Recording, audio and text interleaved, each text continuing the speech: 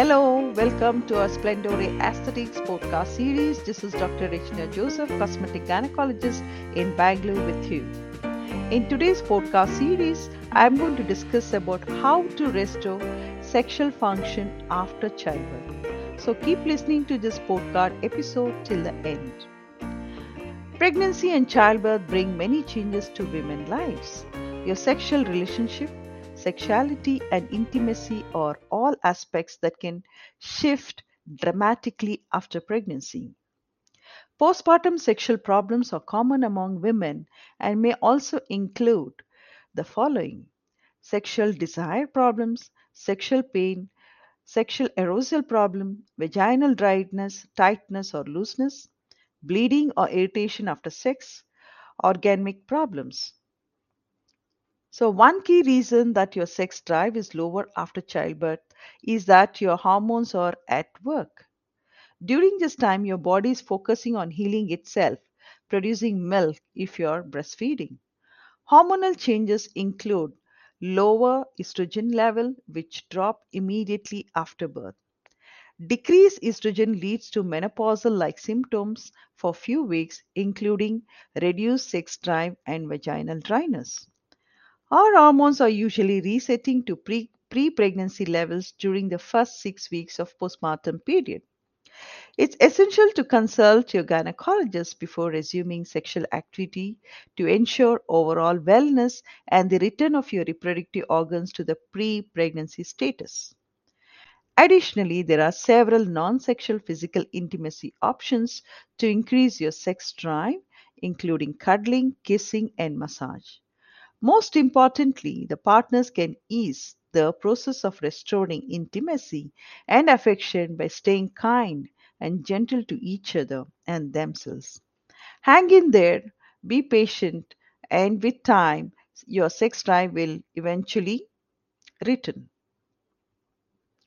There is another option you can opt for it. Cosmetic gynecologists or female cosmetic genital surgeons or surgery is the fastest growing subspecialty for women. It includes procedures to enhance the aesthetic appearance of the vulva or the vaginal region, and the vaginal repairs to enhance or restore the sexual function that are degraded due to childbirth or aging.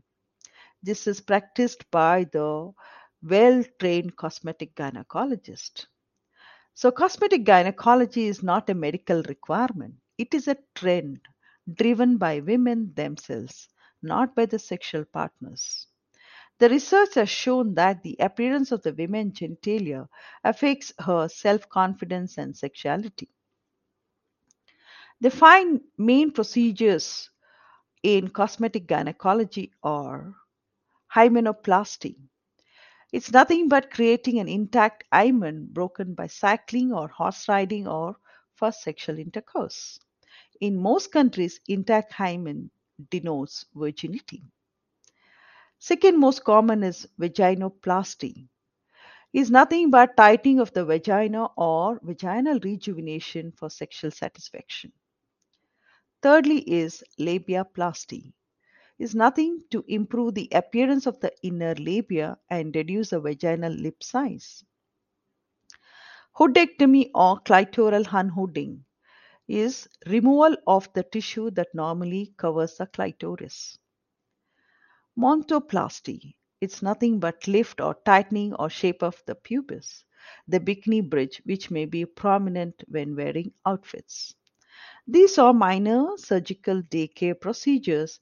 The scars is usually not visible, but most of them come with bruising, discomfort, swelling, which is common and that is treatable.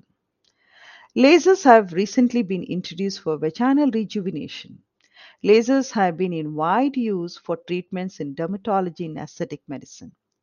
Lasers' introduction to cosmetic gynecologists was therefore a natural progression of technology.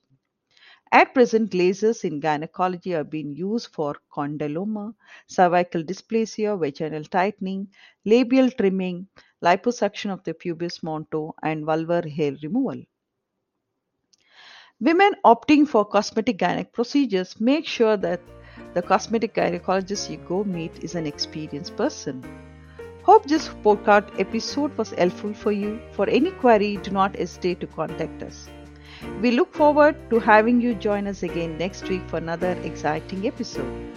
Thank you so much for listening. It's me, Dr. Regina Joseph, signing off.